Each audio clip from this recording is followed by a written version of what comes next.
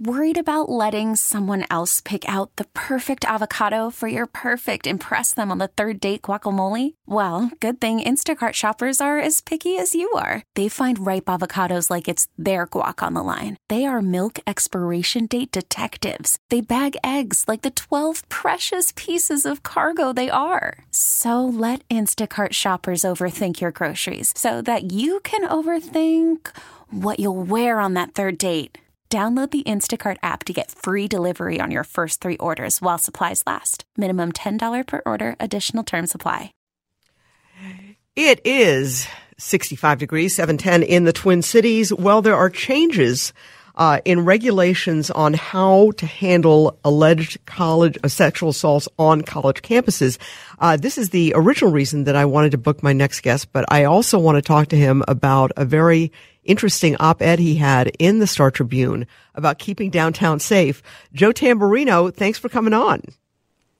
Hi, how you doing? Great. Well, listen, I hope you heard the intro because I wanted to talk to you about the college sex assaults, which I do, because I think that that's something that people do need to know about. But I was fascinated by your op-ed that you sent me in the Star Tribune. What's your exact title with the Downtown Neighborhood Association?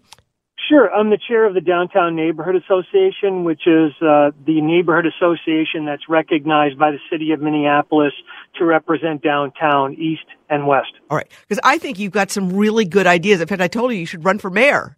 You said not quite yet. But let me ask you, first of all, what should people know about the regulations involving sex assault at college campuses? Well, here's what's happening. Back in 2011, the Obama administration had what's called a Dear Colleague letter, where it basically said, look, all higher education institutions, if you receive any federal money, and 99% of them do, you must go through a rigorous process of trying to basically prosecute in a college level within the university sexual assault cases. And it made the threshold of proof only more likely than not. And it wanted them to do this within 60 days. And it wound up getting a lot of people accused of crimes that I don't think, quite frankly, they could prove ever in court. And now the Trump administration has redone that. They're starting the process of opening the whole thing up again. They just, in the new Dear Colleague letter issued 2 weeks ago, they withdrew the original letter and they're going to develop new plans.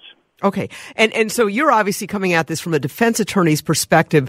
You're saying what was happening under this plan, which I think was intended to reduce sexual assaults, is you were getting cases where people were being accused and there wasn't that much proof. And what were the consequences if they were convicted or so-called convicted, and I'm putting that in quotes, in the, what was it, it wasn't like a trial, it was some kind of a proceeding within the school system. That's right. See, in the private school setting, like, your McAllister, St. Thomas, Gustavus, there are no hearings. Basically, they have an investigator type person who's not a law enforcement official look through the whole case, take statements, and then do a report to the university, and the university decides. And, the accused and the accuser both have input, but there's not even close to a hearing. In your public schools, because they're owned by the government, state-run, they do give you a hearing, like your University of Minnesota, Duluth, Wisconsin. But the standard was so low of preponderance of the evidence, and they wouldn't let attorneys act like attorneys in these situations, that I think it caught a lot of people in that net who, quite frankly, would not have been prosecuted in court. And so is this like right away? This goes into effect absolutely, completely right away? It does. The new Dear Colleague letter withdrew the other letter, and then the administration is going to go through a public hearing process to determine what should be the rules going forward. My prediction is that they will probably up the standard to what's called clear and convincing evidence, which is a standard that's used in court for a lot of things, as well as give attorneys at least some role in this. Because right now, when somebody hires me or any other attorney to help them through the Title IX process, we can only act as what's called an advisor. We can't argue on their behalf. We can't file any type of legal opinions or briefs. We're simply an advisor. So it's a little difficult situation. And let me ask you, so you've actually been hired in these cases. If a situation is clear-cut enough and there's been a sexual assault, I would assume there would be criminal charges, but that's not what we're talking about here. That is correct. Out of all of my cases that I've done, the ones that have been completely clear-cut were prosecuted and there was no issue at school. I mean, quite frankly, the person just said, I will withdraw from school, I'll resign, I'll transfer, because there were criminal charges and they had a case. But the big majority of the cases, that I've dealt with, 80% of them, I would say, do not involve criminal prosecution. In fact, many of the times the case has been submitted to the police and either they found that there wasn't enough evidence to proceed, or if they brought it to a prosecutor's office, the prosecutor's office declined to charge, again, because of a lack of evidence. Yet they did have to go through this proceeding, and yes, more often than not, were found, quote, guilty, or whatever the term is.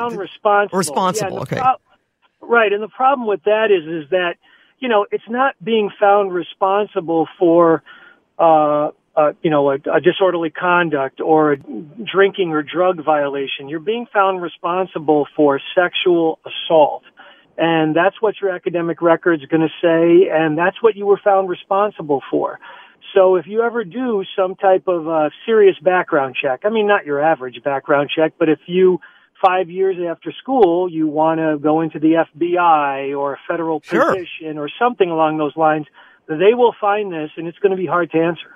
Wow, okay. Listen, we're talking with Joe Tamburino, who's a criminal defense attorney.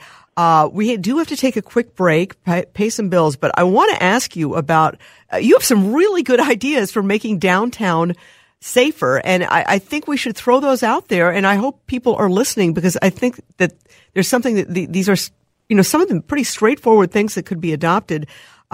Joe is also with the head of the Downtown Neighborhood Association. So let's take a quick break. More with Joe Tamburino after this on News Radio 830 WCCO. It is 7:19 in the Twin Cities. We're chatting with Joe Tamburino, who I often go to for analysis on legal stories or legal issues that I either report on here on News Radio 830 or at WCCO TV. But you wrote, Joe, a commentary for the Star Tribune on 3 ways downtown Minneapolis could be safer. You're the chair of the Downtown Minneapolis Neighborhood Association. And I got to tell you, I work Sunday mornings and at WCCO TV, and it's actually been a little quiet the past few weeks, but the kinds of incidents that have been going on in downtown Minneapolis are outrageous. Yet it is such a wonderful potential area. It's been hit by this construction problem, but you have some really good ideas, and I'd like you to share them with all of us, and hopefully some of the candidates for mayor are listening. I hope so. Well, thank you. I live in downtown with my family. I also own a small business, a small law firm downtown. So I'm very committed to downtown. And you are a suburban guy. I mean, this is pretty. That's right. Recent. I moved into downtown 3 years ago. I've always had the business down there, but I've moved actually as a resident downtown 3 years ago. And that's because I think downtown is great. It's really a fabulous place. But the Hennepin Avenue situation has gotten just untenable.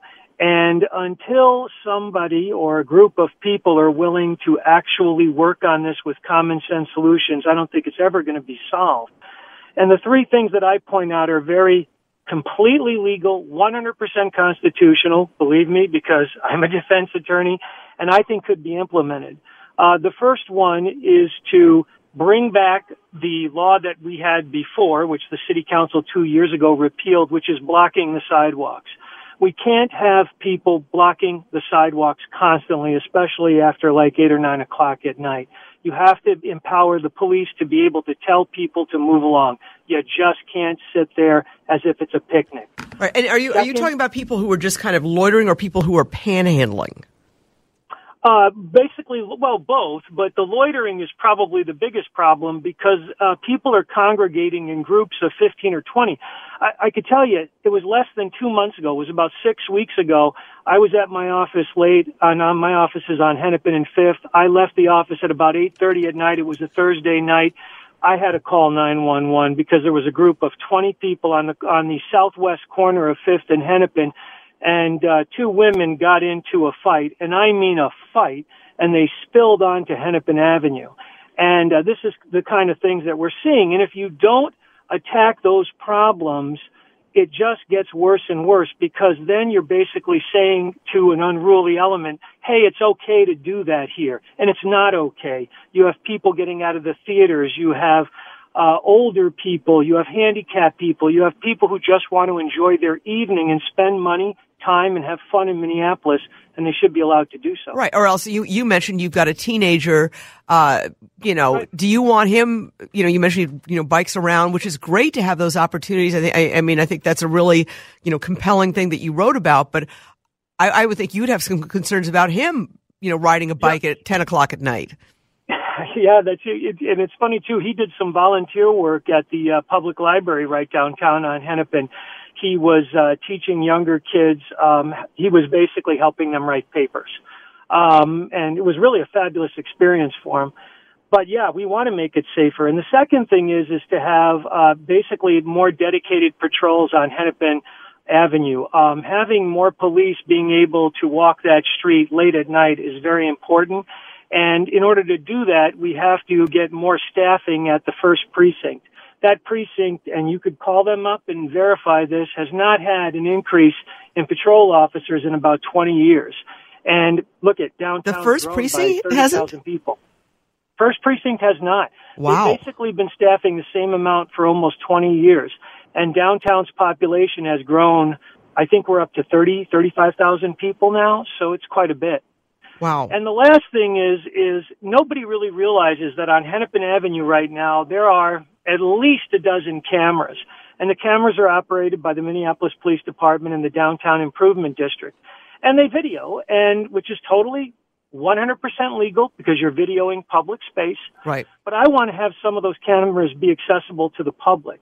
I mean, right now, Esme, you and I could go on our laptops and pull up what's happening in Little Italy in Manhattan, in Piccadilly Circus in London. We could go and see the... So we could actually look at those surveillance cameras. Live, exactly. Chicago has the same thing.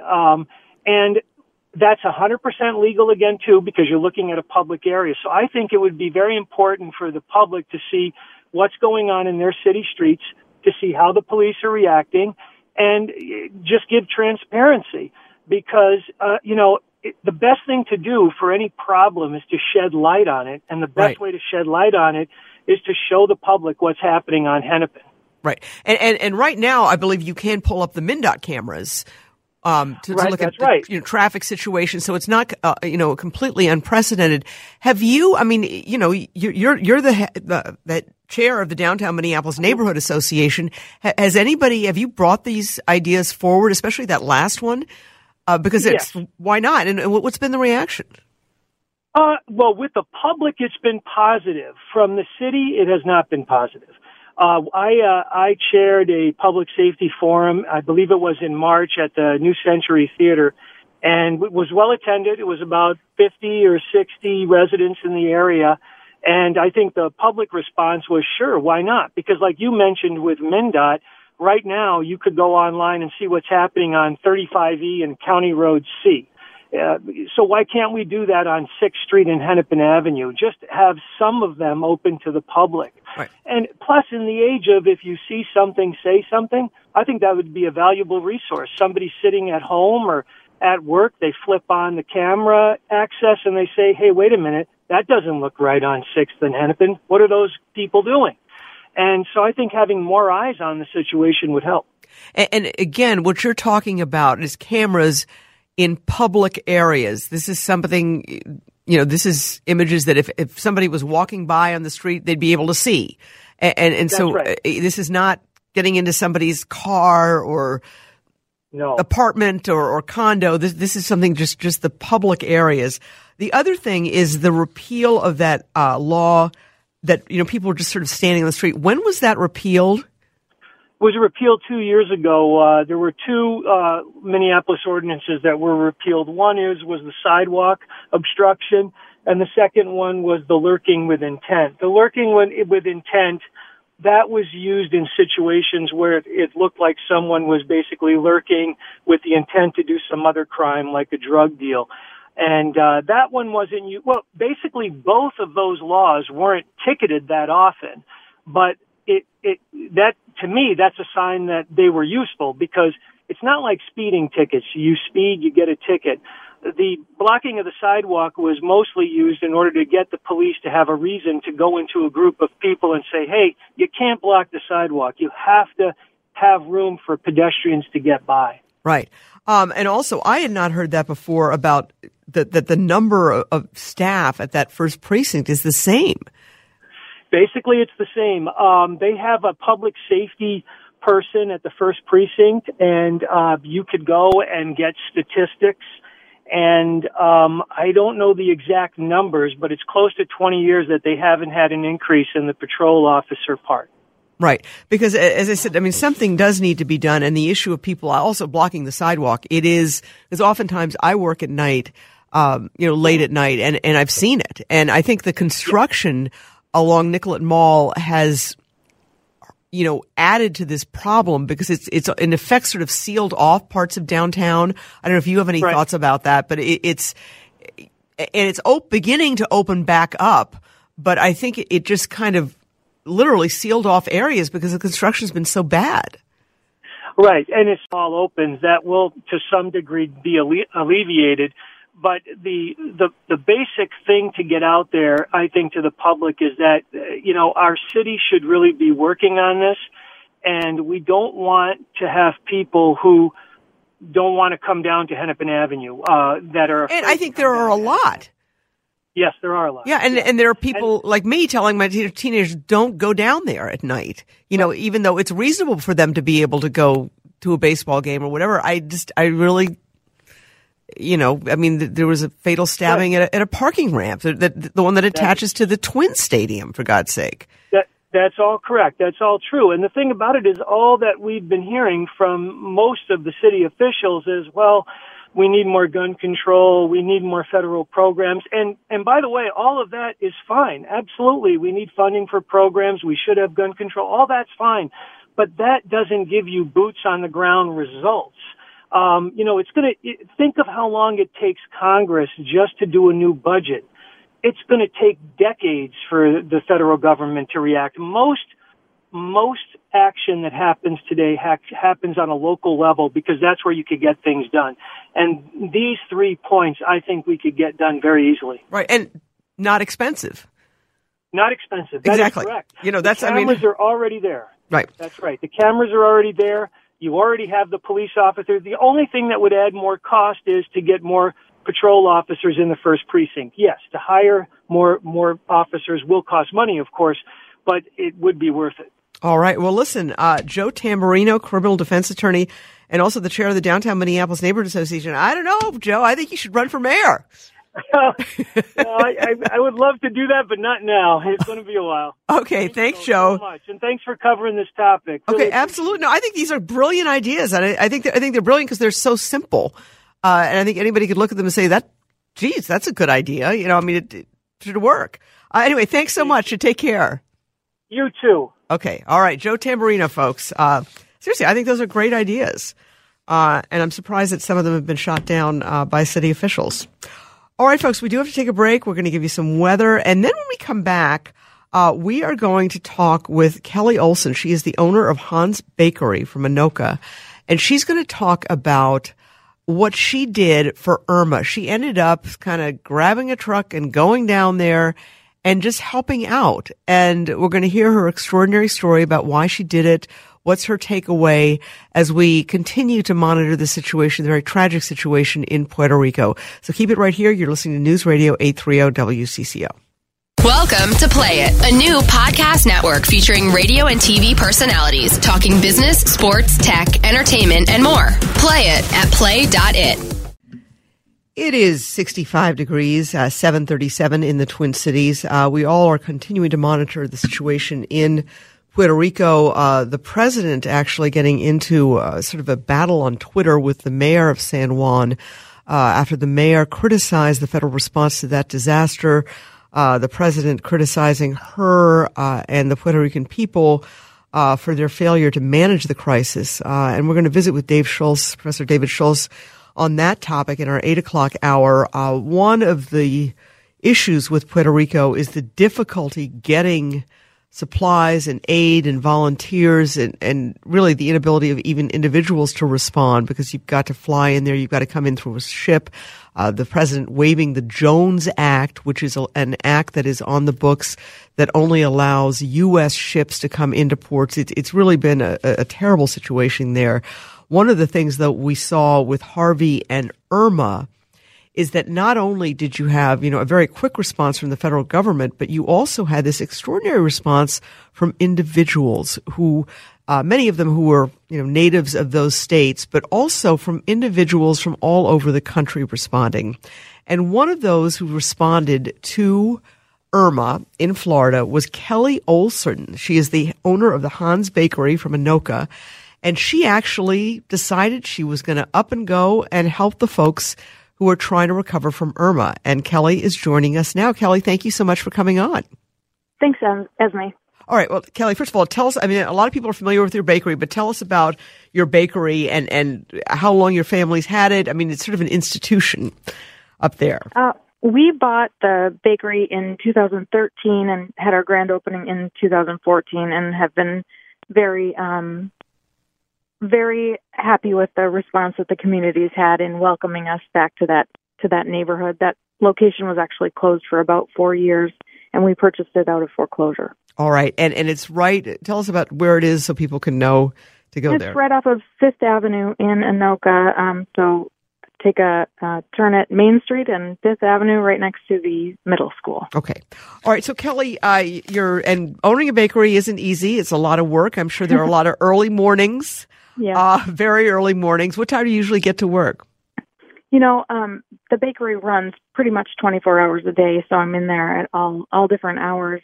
I actually had been a real estate broker and lost my husband in a car crash with a drunk driver in 2008 and decided I wanted to do something where people would slow down and spend time with the people they loved. So this was a labor of love getting the bakery open again. And it's been such a success out of your personal tragedy. I know that it is a beloved bakery and one that has been very, very successful.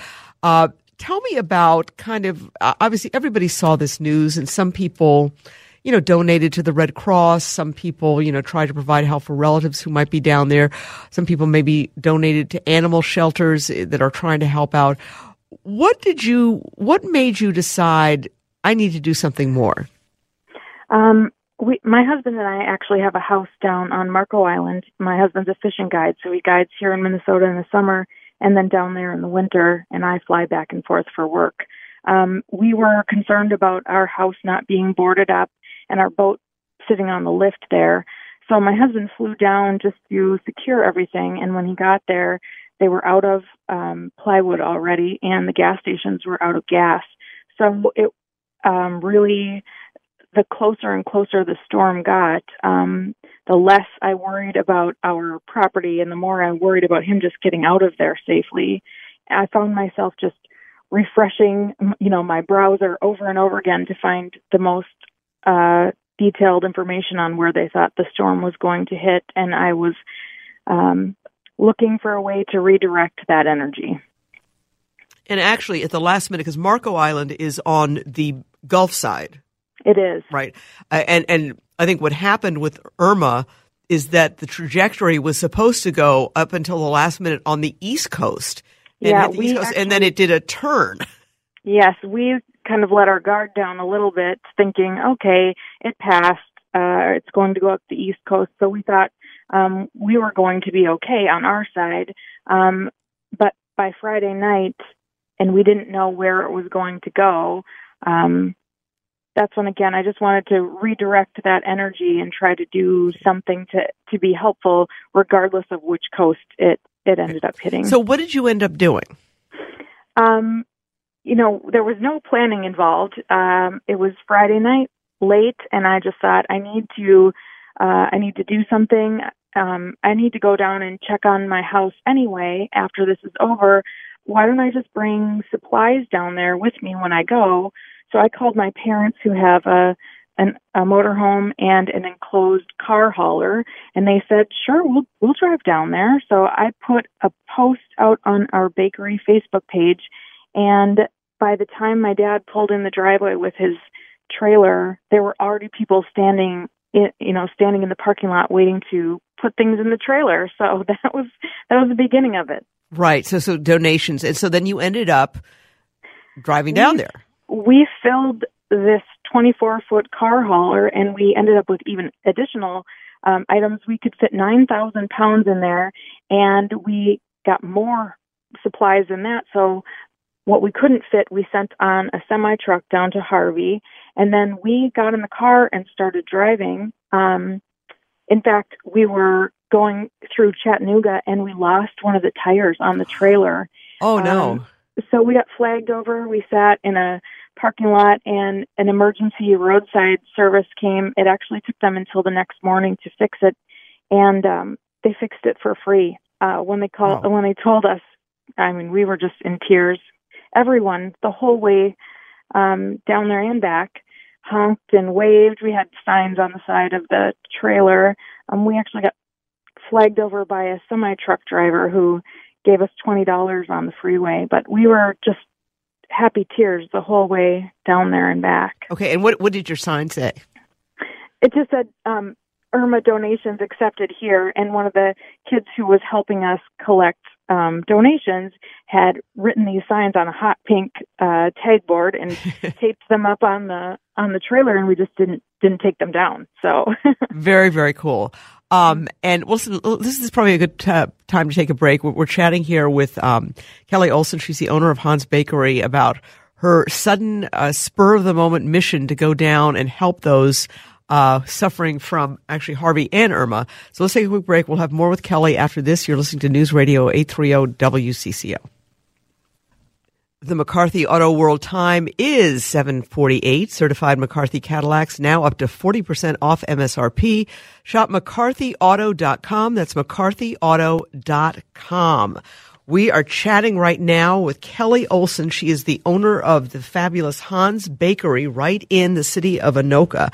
And we're just hearing about her decision her husband was already down in the path of Hurricane Irma, checking on their property on Marco Island.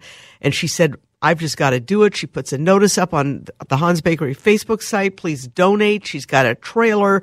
She's got thousands of pounds of relief supplies, and you're heading down there. And what kinds of relief supplies were you hauling, Kelly? We were actually really, we were really fortunate to have a woman who had helped with Hurricane Harvey contact me and let me know which items are really helpful in an immediate emergency situation versus which supplies are less helpful right away or maybe our secondary needs. So we were really clear with our customers on our Facebook page that we needed diapers and baby supplies. We needed water. I would assume probably formula.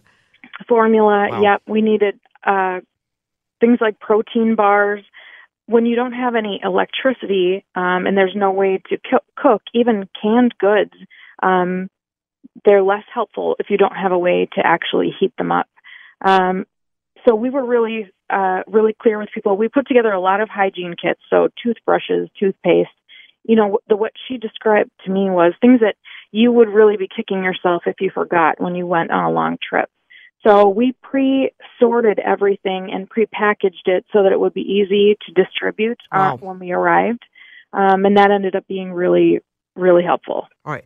And then where did you head first? I was in touch with someone who was in one of the shelters in Florida, and they were telling me which areas were hardest hit and where I should probably start. We first went to Immokalee, where at Immokalee High School they had... And where is Immokalee? Immokalee is sort of inland a little bit from Naples, so maybe right in the middle of the state. Okay, got it. In Collier County. So in that area, there's a lot of migrant farm workers and a lot of them living in trailer homes, which were really hard hit. they just can't stand up to the wind like a lot of the other houses down there can.